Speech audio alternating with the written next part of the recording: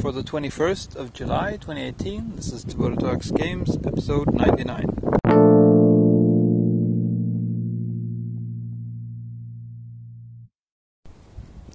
So since my last recording, I've finished up Monument Valley as I was expecting that I would. I was almost done.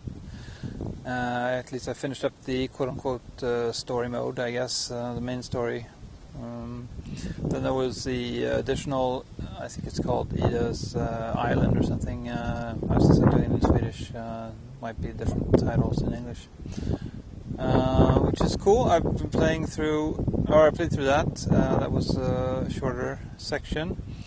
And then I today, I think it was, downloaded or unlocked the, I guess you could call it DLC, cheap little extra set of, I think 7 or 8 levels, something like that. And I played a few of those. Having a lot of fun with it, and I'm playing it, replaying several levels with my son, who's really enjoying it.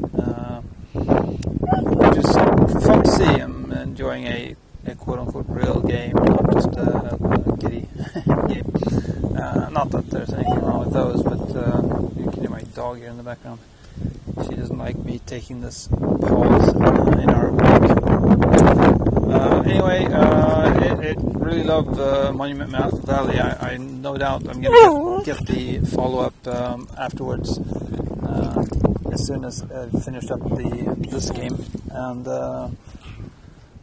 it looks really nice, and I love these levels. They're just hard enough. You just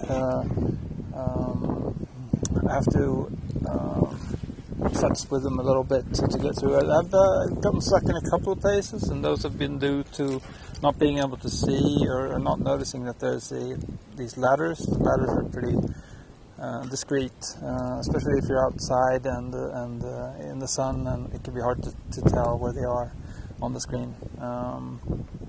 So those are minor gripes, but hardly even a gripe. Just that I've gotten stuck a couple of times by not seeing them. But having a lot of fun with it. I'm interested to see what the follow-up adds, if anything, other than just new environments and puzzles. Hopefully they've learned and developed the concept even more. I don't remember what I've heard about it. I just remember hearing a lot of people really liking Monument Valley. I don't remember what anybody said about the sequel, but I'll have to check it out regardless, it seems.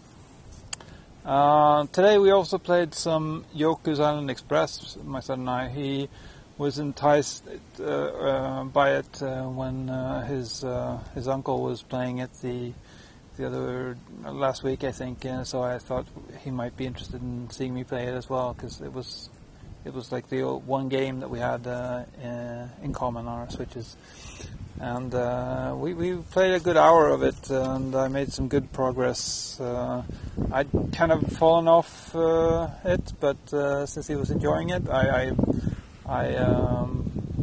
pushed through, and now I think I quite like it.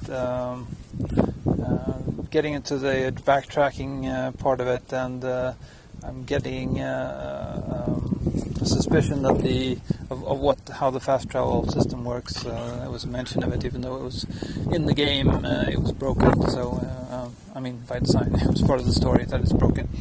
So it'll be interesting to see what that unlocks when I get that working in.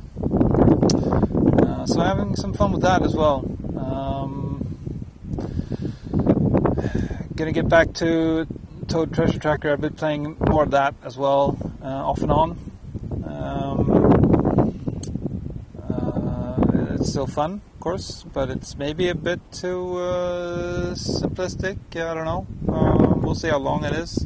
But they're so fun. The levels are fun to play around with.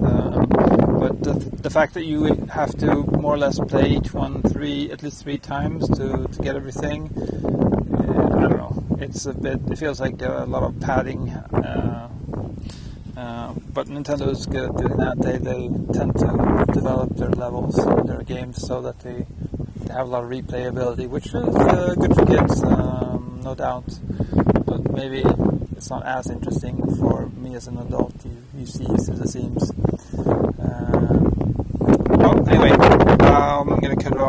here.